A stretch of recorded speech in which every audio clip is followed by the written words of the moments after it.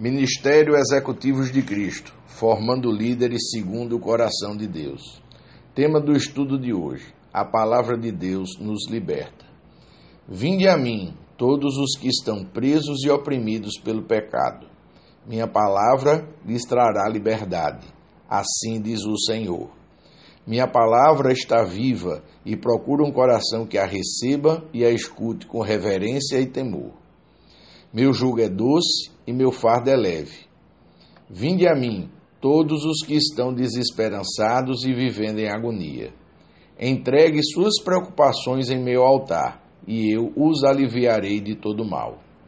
Receba o meu chamado com alegria, pois é chegada a hora que virei buscar a minha igreja. Arrependei-vos das vossas transgressões e procurai o meu reino. Assim diz o Senhor.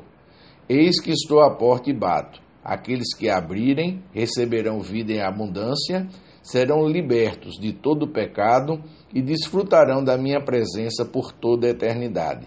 Assim diz o Senhor.